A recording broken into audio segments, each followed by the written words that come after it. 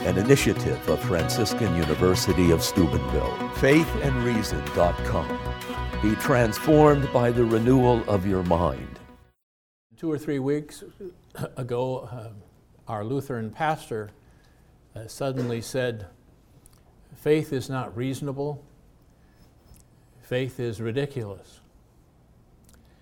He was commenting on that story in the gospel about the unfaithful servant who had been skimming off the top and whose boss had caught him at it and told him he was going to be fired, but he had to bring in an up-to-date account of the books. And he went to all the people who owed money and he said, "How much do you owe?" And if they said 100, he'd say, "Well, change that and write down 80, or change that and write down 50.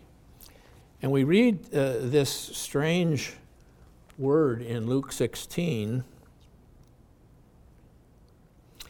His master commended the dishonest manager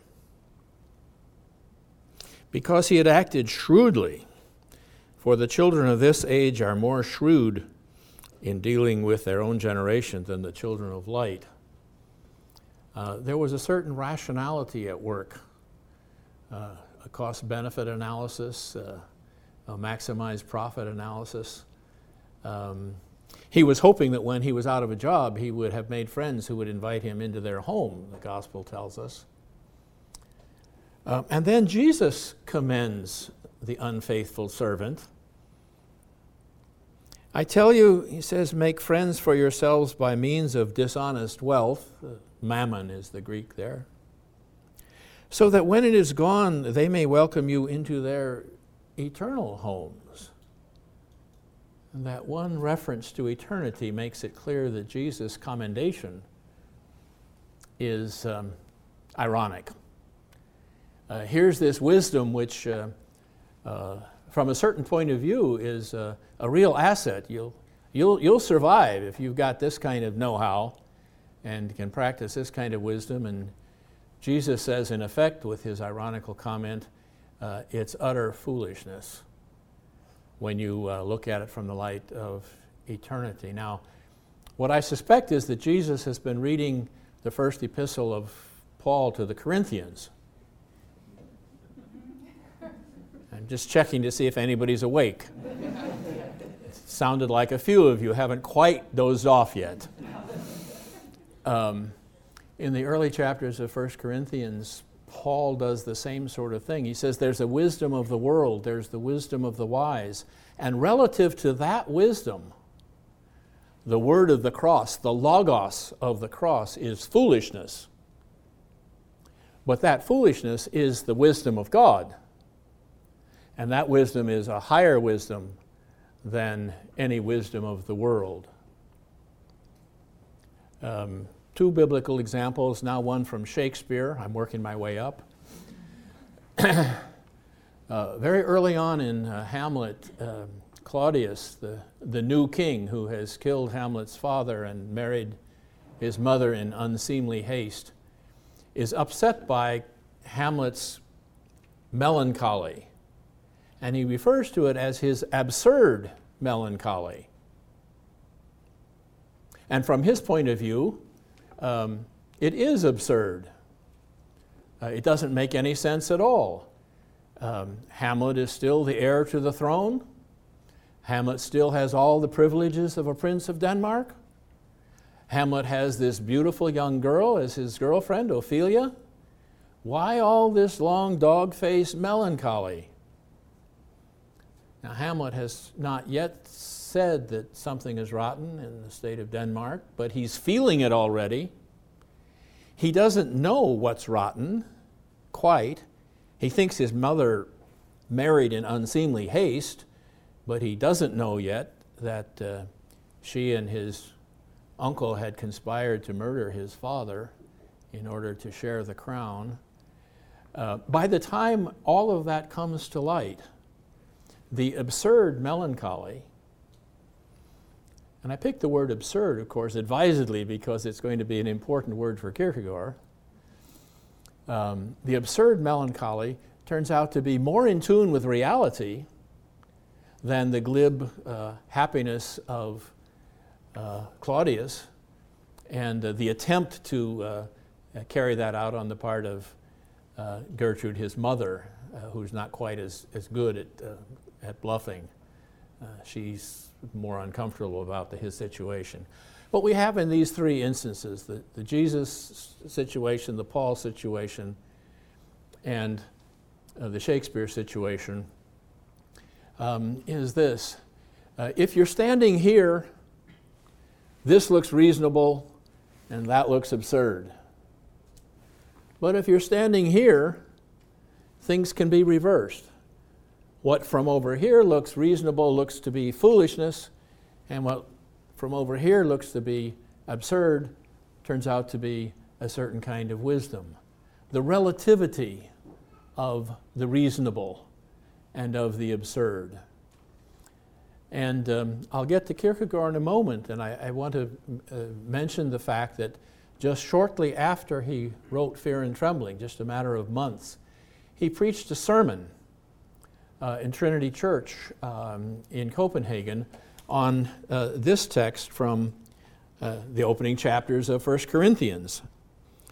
Yet among the mature we speak wisdom, though it is not the wisdom of this age, who are doomed to perish. The wisdom of this age, or of the rulers of this age, who are doomed to perish. But we speak God's wisdom, secret and hidden, which God decreed before the ages of glory. There again, you get that Pauline take on the relativity of what's wisdom, the relativity of what counts as reasonable. So it isn't immediately obvious what reason should signify, and what some people see as reasonable from another point of view will be entirely unreasonable. Now, Kierkegaard was a Lutheran. Couldn't help it. I mean, he was born in Denmark. He wasn't a Jew. He satirizes this way of becoming a Lutheran in some of his writings. But Luther has this same sense that reason, or what's called reason, can be very, very different things. And how one looks at it depends on which of the things it is and where you stand. Sometimes, not very often, sometimes Luther speaks positively about reason. For example, after citing a number of passages from Luther, Paul Althaus, one of the best German Luther scholars, writes as follows: For Luther, reason is the source and bearer of all culture. It deserves all, it discovered all the arts and sciences, all medicine and law, and it administers them. Reason makes itself felt wherever wisdom, power, industry are found among men in this life. None of this is to be despised. Rather, it is to be regarded and praised as a noble gift of God. Now, you may have noticed that all of that had to do with what we might call secular domains of human life. But on occasion, Luther speaks affirmatively about reason in the religious domain. For example, when he's speaking about those who are under the sway of the devil, he says, they do not permit themselves to be instructed. They do not listen to reason. They do not admit Scripture. And their reason and Scripture are in a partnership. And in a more famous statement, before the Diet of Worms, where he's alleged to have said, here I stand, I can do no other, but probably didn't say that. He almost certainly did say, unless I am convinced by the testimony of Scripture or clear reason, I am bound by the Scripture, Scriptures which I have quoted, and my conscience is captive to the Word of God. And there once again, the Luther who appeals to Scripture designates reason as the ally of Scripture. Most of the time, when Luther talks about reason, he says nasty things about it. In fact, the only other subject about which he speaks as nastily is the Pope. But here's some of the things he says about reason. It's the ally of the flesh and the devil. It's mere human and opinion and traditions.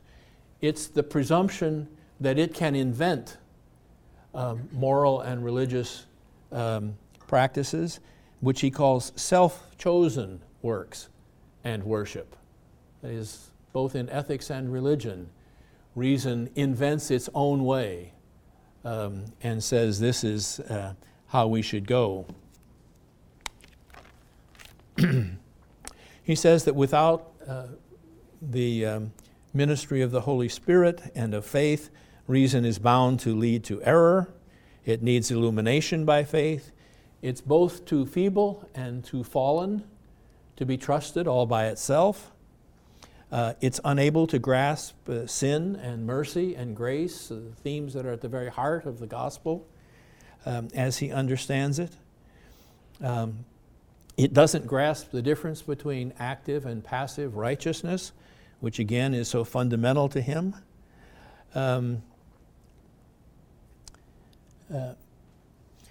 He says that the root of the problem of reason that he's been castigating in this way is its pride. He says reason isn't to be abolished, but its prideful use is to be abolished. The claim that reason can be sufficient unto itself apart from revelation, apart from faith, apart from the ministry of the Holy Spirit, and so forth. And so he uses three terms. See, he's been reading Kierkegaard, just as Jesus has been reading Paul. And he uses three terms that are absolutely fundamental to Kierkegaard's comments about reason when he's speaking in a negative tone of voice, as he most often is. The three terms are paradox, absurd, and offense.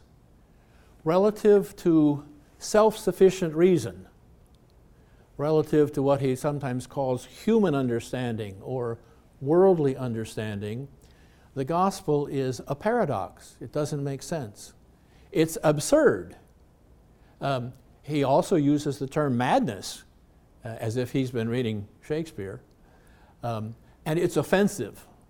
From the standpoint of what all too often passes as reason, the word of the cross is offensive. And so Jesus says, "Blessed are those who are not offended in me." Now I want to turn attention specifically to Kierkegaard and to his reflections on the relationship of reason to faith, particularly in Fear and Trembling, and two preliminary comments. Kierkegaard pleaded that we not attribute to him the writings of the pseudonyms under which he often wrote. And in my scholarly work, I try to follow that advice and refer to the pseudonyms. But today I'm going to say Kierkegaard tells us this, Kierkegaard tells us that. And I want you to understand that by that I'm not making any claim to be reporting what the historical Kierkegaard actually believed. I think what we're talking about will be very close to what he believed, but that's not the point. The point is he created characters, pseudonyms, to present some ideas to us that he wants us to think about. And he doesn't want to get his reputation as an author, whether it's favorable or unfavorable, to stand in the way. And so he puts these pseudonyms between himself and us, but he's the one who presents these ideas to us and says, what do you make of this? He challenges us to come to grips with these ideas in much the same way as a novelist presents to us different modes of thinking and different modes of being in the world by creating characters and presenting them to us. What do you make of this guy? What do you make of this gal? Is this how we ought to be living our life? That indirectness, challenging us to respond to the character rather than a didactic approach in which the novelist would say, here's the good guys and here are the bad guys. In the Western movies, the good guys wear white hats and the bad guys wear black hats. They're not quite as subtle.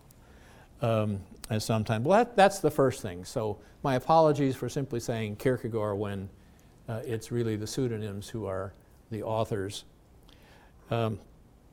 Secondly,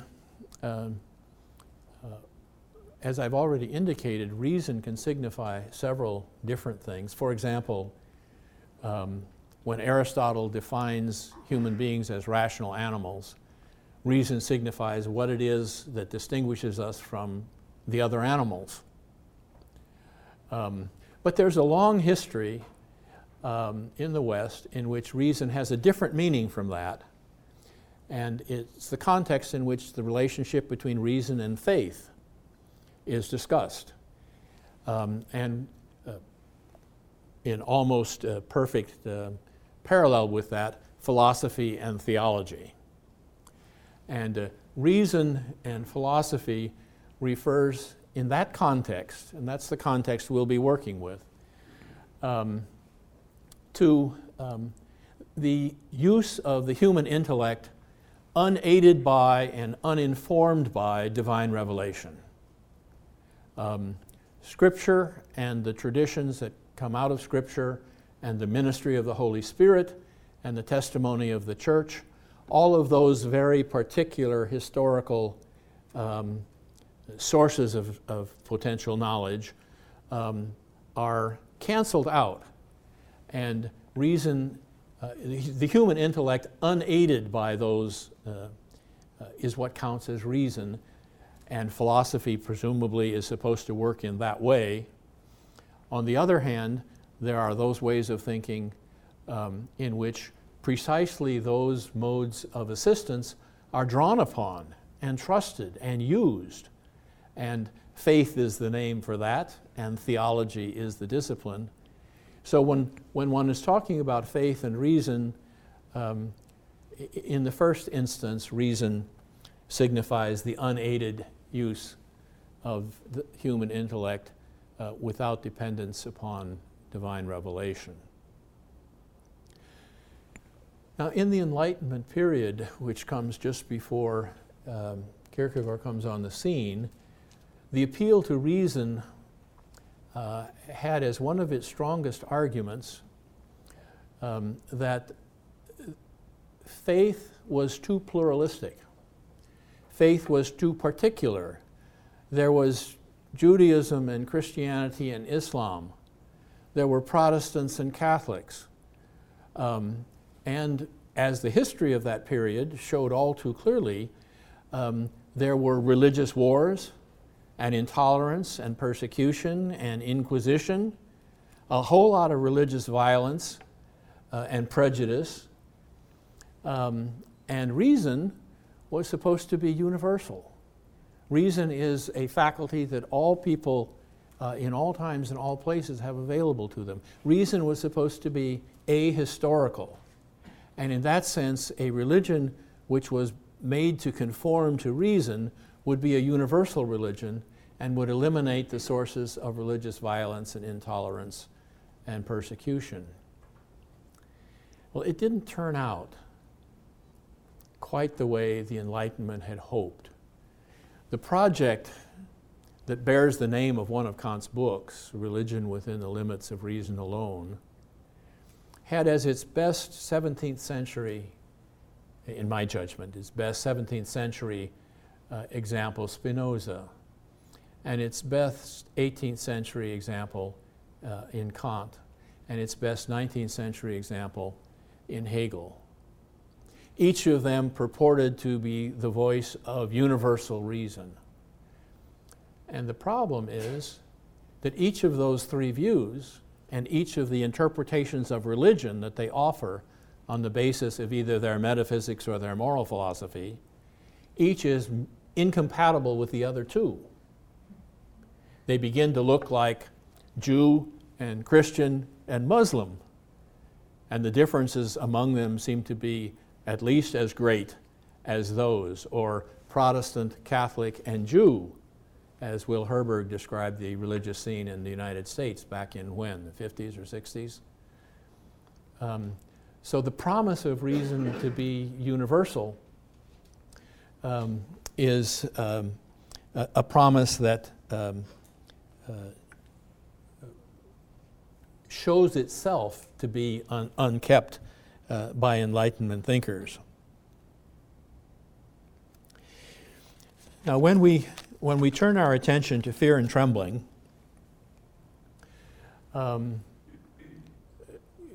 Kierkegaard is already thinking about reason in this pluralistic way. That is to say, he's already a Hegelian.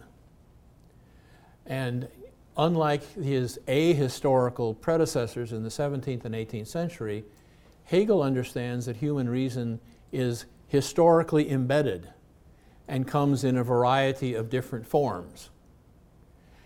He thinks he can give us a totality of all these forms that will be the universal reason, but it's going to have a historical character to it.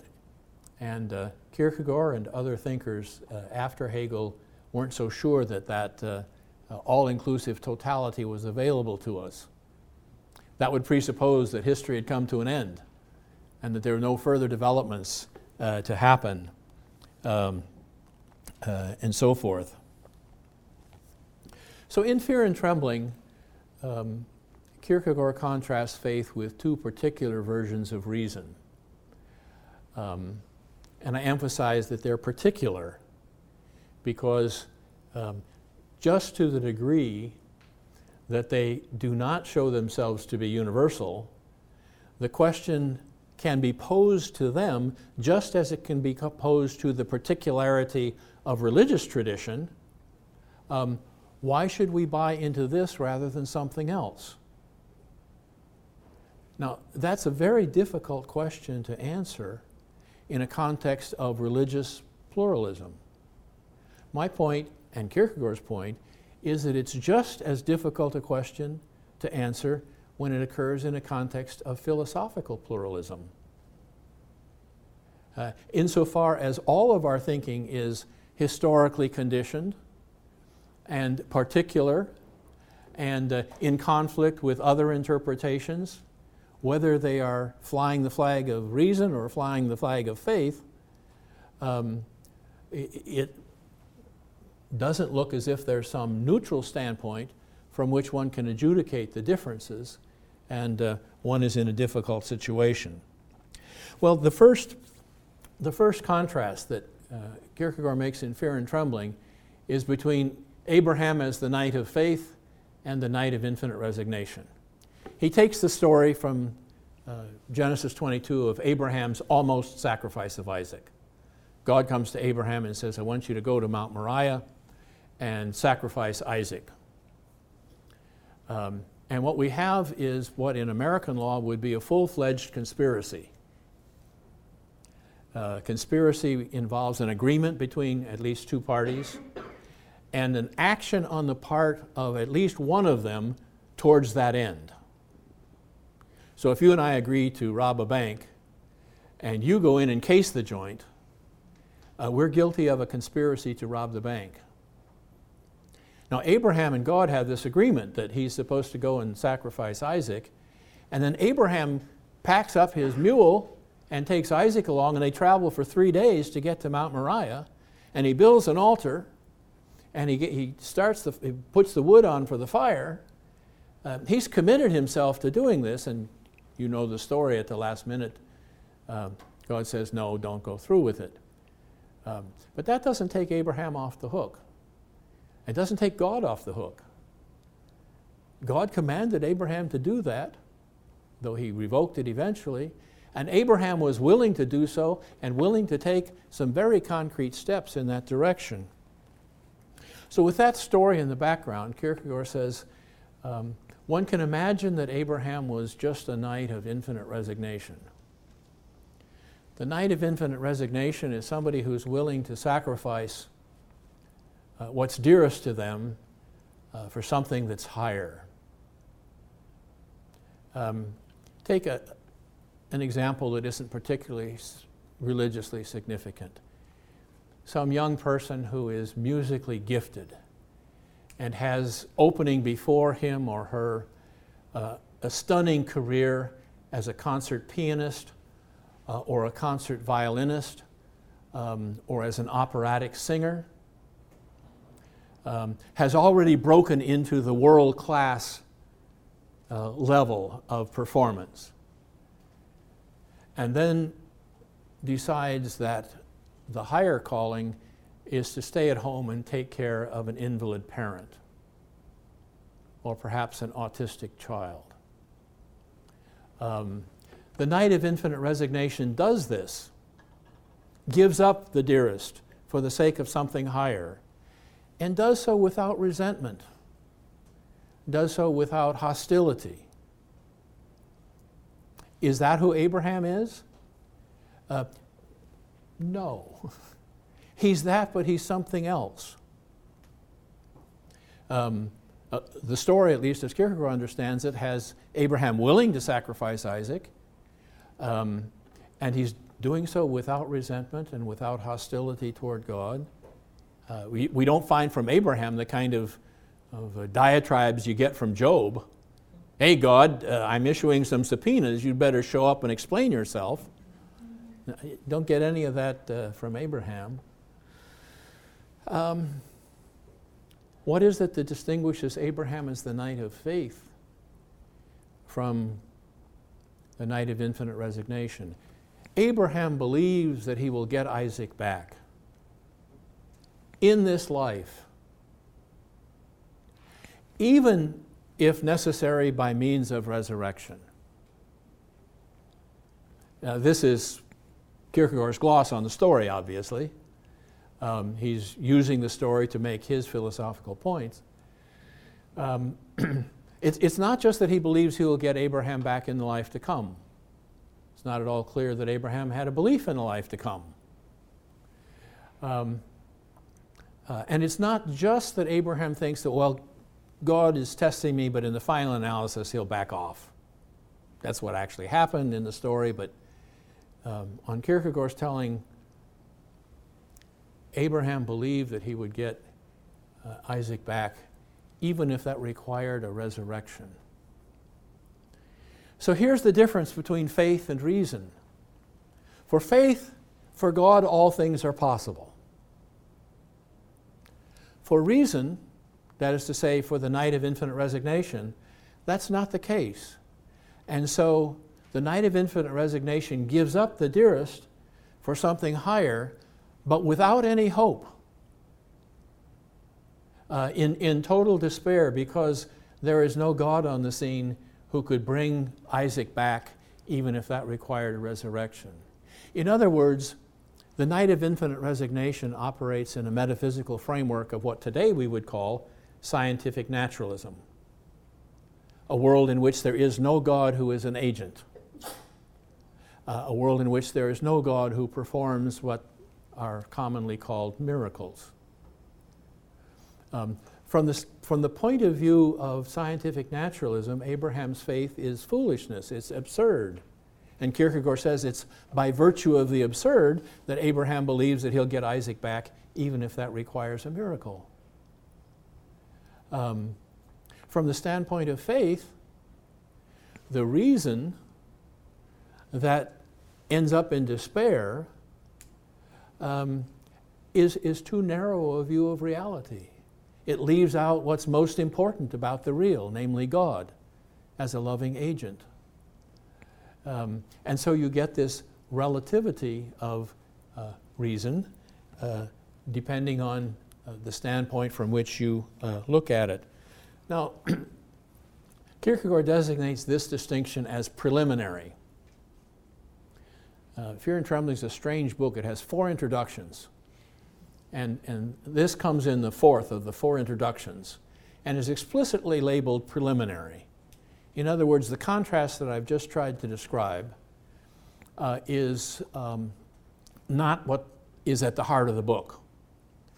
What's at the heart of the book comes in the 3 problems that come after the 4 introductions. And the first of those is famously or infamously labeled, is there a teleological suspension of the ethical? So what on earth is that all about? Here the contrast is between Abraham and the tragic hero, rather than the night of infinite resignation. And the tragic hero is Agamemnon or Jephthah or Brutus. Three stories from three different literary contexts. And in each of those cases, Agamemnon and Jephthah and Brutus did kill their child. A daughter in the case of Agamemnon. Is it a daughter or a son in case of Jephthah? I think it's a daughter, yeah. And a son in the case of Brutus. And what they have in common is that they live in a culture in which family values are very important. But the values of the larger community trump family values. And so in each of those three stories in different ways, the needs of the community and the values of the community point to a higher duty than the duty as a father to a son or a daughter. And from Kierkegaard's point of view, that means they operate within the framework of the ethical.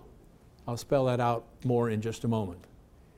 Whereas Abraham doesn't have anything of that sort. Abraham's willingness to sacrifice Isaac is based on no social ethos, no society's need. It comes to him and his culture and his society from outside, from a transcendent God. And so it involves a suspension of the ethical. He's very explicit about the fact that this is not an abolition of the ethical, but the relativizing of the ethical. My ethical duties are real. They have a claim on me, but they aren't the highest claim. God has a higher claim. And so the second problem poses the same issue in a slightly different way. Is there an absolute duty toward God? In which case, I have only a relative duty toward my society, my culture. Now, in the context of developing this, Kierkegaard says that the ethical is the universal. And people are remarkably stubborn in assuming that that means some ahistorical principle of right and wrong. Something like the way Plato's forms are supposed to function. Something like a principle of natural law is supposed to function. Something like Kant's categorical imperative, the categorical imperative, or something like the utilitarian principle, that one should always act so that either one's act or the rule by which one acts maximizes happiness or pleasure or the good or whatever version of utilitarianism you're working with. That's what is meant by the universal. That's not what Kierkegaard means by the universal, and he's very explicit about it. He means by it what Hegel means by the universal. And when Hegel talks about the universal, he has in mind not some abstract principle, but some concrete community. So Kierkegaard signifies to us the Hegelian context in which he's thinking in the following three ways. First of all, each of the three problems that make up the main context of the book start out by saying, well, if the universal is the highest, if the ethical as the universal is the highest, then Hegel is right, but Abraham is lost. A clear signal that the ethical as the universal is a Hegelian concept. Secondly, Kierkegaard uses the Danish equivalent of the term that Hegel uses to talk about the ethical, Sittlichkeit, which is usually translated just ethical life, but in context clearly means the laws and customs of my people. The tragic heroes act in accordance with the laws and customs of their people. Those laws and customs say family responsibilities are important, but they can be trumped by your duty to the larger community. And so mothers send their sons off to war. That's not a family value, but the family value has been trumped by the ethical commitment of the larger community that the needs of the nation in times of war trump the desires of the family. And for each of the tragic heroes, something along that line is the case. The third indication that the ethical as the universal is to be meant in the Hegelian sense is the most explicit of all. The universal is the nation, the state, society, the church, or the sect. 5 different terms that Kierkegaard uses to designate the ethical universal. And that's why it seems to me that the best translation of Sittlichkeit is the laws and customs of my community.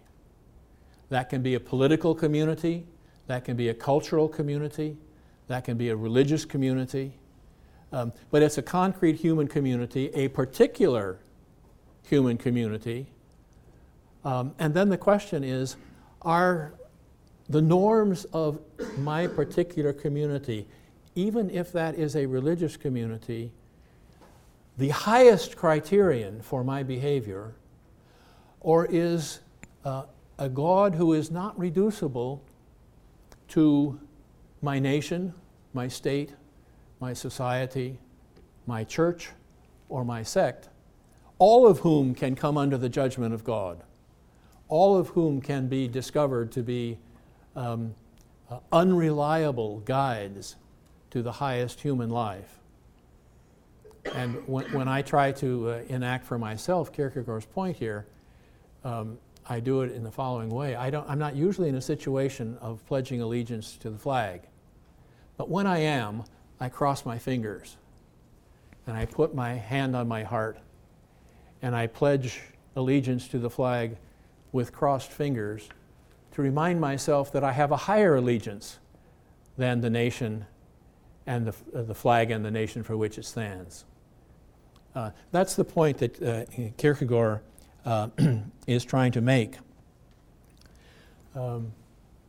Eleanor Stump is one of my heroes, but not when it comes to reading Kierkegaard. She acknowledges that she's not a Kierkegaard scholar, but she claims that her reading of the Abraham story is Kierkegaard-like. She says, God's commandment does not put Abraham in a dilemma where ordinary morality conflicts with obedience to God. Rather, it constitutes a test of Abraham's character that he passes precisely by committing himself to the belief that morality and obedience to God are on the same side. Now that strikes me as a very un-Kierkegaardian reading of the story. It may be, in some sense, a good reading of the whole of the Abraham story in Genesis, but Kierkegaard's point is just the opposite, it seems to me. Kierkegaard's point is that ordinary morality, while it often purports to be the voice of universal reason, is in fact the laws and the customs of a particular human community.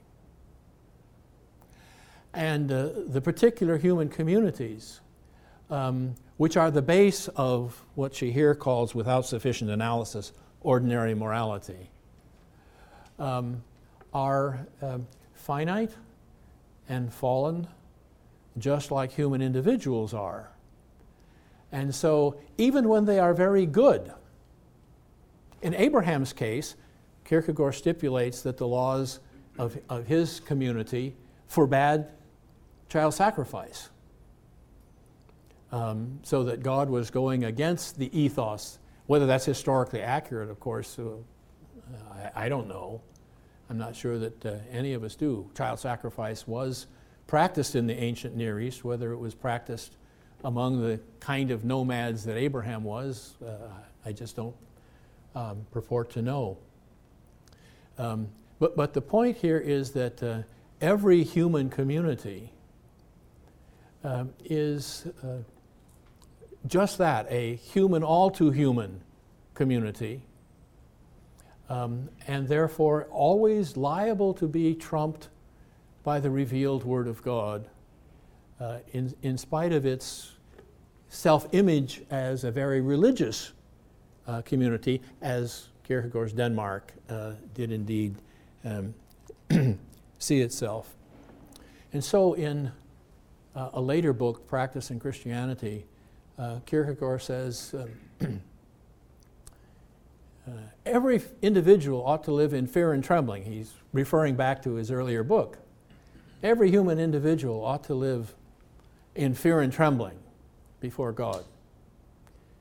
But every established order also ought to live in fear and trembling before God, because fear and trembling signifies that there is a God. If there is, in principle, no possible gap between what I think is right and wrong, or what we think is right and wrong, then either I am God or we are God. And Kierkegaard is suggesting that just to the degree that any community thinks of itself that way, it is an idolatrous community, having deified its collective self and wandered away from true faith, and having done so precisely in the name of reason. I don't know that Nazi Germany deified itself in the name of reason. It had too much a blood and guts sense of what its roots were and so forth. But many human communities that do succumb to the tendency to absolutize themselves, that's that prideful use of reason that Luther was talking about, do so precisely in the name of reason. The culture, the academic intellectual culture of scientific naturalism is an example of that. It says, here we are, the community that does science, and as my teacher John Smith used to say, anything that my net doesn't catch isn't a fish. That self-absolutizing of the scientific project, from Kierkegaard's point of view, and I should think from any authentically biblical point of view, is idolatry, which is not to say that there's not a legitimate place for science, but that the scientific worldview isn't the sole truth about reality, and it has a relative significance and value, not an absolute significance and value.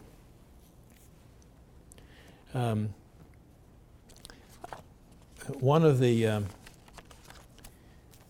most wonderful passages in all of Kierkegaard's writing also comes from that later book, Practice in Christianity, in which Kierkegaard stages a jury trial. He imagines Jesus coming on the scene and making claims that are equivalent to claiming to be the Messiah, the Son of God in that sense, probably not a Trinitarian sense, but somebody utterly unique in the purposes of God for the people of God. And so he stages this jury trial with 10 members drawn from his contemporary Danish society, and has them, he imagines Jesus having sort of wandered into their world. And they give their verdicts on whether Jesus could be the expected one. And when I summarize this, I capitalize expected one with an E and an O to highlight a certain relationship between that and the established order with an E and an O capitalized. So to me, the most interesting of the 10 jurors is the sixth one, who happens to be a clergyman. He's the only clergy person on the jury. He says, it is true that we all look forward to an expected one, but that it is God in person who is to come and is not the expectation of any rational person. And every religious person shudders at the blasphemy of which this person is guilty. That's almost a quotation from the gospel stories of the rulers before whom Jesus was tried, claiming that he was blaspheming in the claims he made about himself. But it gets more interesting as this clergyman goes on. He gives it a flavor and a verve that the gospel narratives lack. Therefore, he says, the authentic expected one will look entirely different, will come as the most glorious flowering and the highest unfolding of the established order. He will recognize the established order as the authority. He will summon all the clergy to a convention, present to it his achievements together with his credentials, and then, if in the balloting he has a majority, he will be accepted and hailed as the extraordinary that he is, the expected one. One of the things that Kierkegaard never lacked was a sense of satire, and he had a very sharp knife that he drew out from time to time and poked people with it. That's one of my favorites. But that's the point of fear and trembling. Whenever in the name of reason, some established order absolutizes itself and says, in effect, we are the people and wisdom will die with us. Our norms are the final norms, are the absolute norms. We are immune to critique. Lord, we thank thee that we are not like those terrorists. Lord, we thank thee that we are not like those communists. And there are many ways one can play that game. Whenever that happens, something like what this satire is talking about is going on. Now, I conclude with what may seem a strange comment. I've talked about the sense in which Kierkegaard is a Hegelian in recognizing the historical particularity of various worldviews that call themselves reason and challenging their claims to be the absolute authority. Kierkegaard wrote Fear and Trembling in 1843, and he had written a dissertation in 1841. Do you know anybody else who wrote a dissertation in 1841 and then broke on the literary scene in 1843? No reason why you should. Marx. Karl Marx was, in those senses, an exact contemporary. And I want to suggest that Kierkegaard is a Marxist in a peculiar sense. Marx introduced the notion of ideology. And by that, he didn't mean what today we mean by ideology. We have a much looser sense of the term, whereby any semi-coherent theory about society and how it does work and how it ought to work is called an ideology. But Marx had a more precise view, expressed first in the manuscript that wasn't published until after he died, and then in the Communist Manifesto. The ruling ideas of every epoch are the ideas of the ruling class. Ideas function ideologically for Marx when they mirror the established order and in turn are used to legitimize or justify the established order. So the notion of ideology doesn't have anything to do with the content of ideas, but with their function. They become ideology when they function as the mirror of and the legitimizer of some established order. And Marx thought that the task of philosophy as critique was to expose ideology for what it was, the self-absolutizing of some social group, some power elite. he thought that that was especially the case with economic classes. Kierkegaard doesn't have that economic bias. But he has the same view that established orders, that power elites establish themselves by adopting ideas which mirror the status quo, and in that way serve to justify or to legitimize the status quo, or at least their status quo. Maybe they're just clinging to it desperately in fear that it might be losing power. But Kierkegaard, like Marx, it seems to me, is an ideology critique, or an ideology critic, and his work is ideology critique. In a book like Fear and Trembling, he calls attention, with help from Hegel, but anticipating Marx without knowing it, to the ways in which human established orders deify themselves, absolutize themselves, and in that way make themselves incompatible with biblical faith. And so in Philosophical Fragments, a work that comes in between Fear and Trembling and Practice in Christianity, he says, I hear those voices out there that say, Christian faith isn't reasonable. It's ridiculous. It doesn't conform to reason. And he says, it's exactly as you say. The surprising thing is that you think that's an objection. Christianity has been saying this since at least the time of Paul, and maybe even the time of Jesus. What calls itself reason is the prideful self-absolutizing, is all too often the prideful self-absolutizing of some human order. And when it calls attention to the fact that it's incompatible with Christian faith, it's only echoing what Christian faith has said about itself, that it is the wisdom of God, but not the wisdom of the world. That it's not reducible to and in important ways incompatible with the wisdom of the world. And so Kierkegaard talks about the acoustic illusion that comes when Enlightenment rationality talks as if it was made a great discovery that Christianity is not reasonable. Kierkegaard is one who says, and what precisely is this reason that you are talking about? Just how universal is it?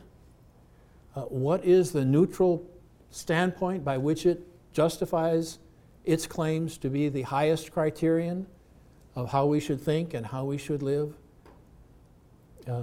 Those are the kinds of questions that Kierkegaard wants to leave us with. Those aren't answers. They're pinpricks in the self-confidence of certain kinds of rationalism that takes itself to be more self-evident than it's capable of being. So that's what I think is going on in Fear and Trembling, and I hope you'll find it useful to think about it. An initiative of Franciscan University of Steubenville. faithandreason.com. Be transformed by the renewal of your mind.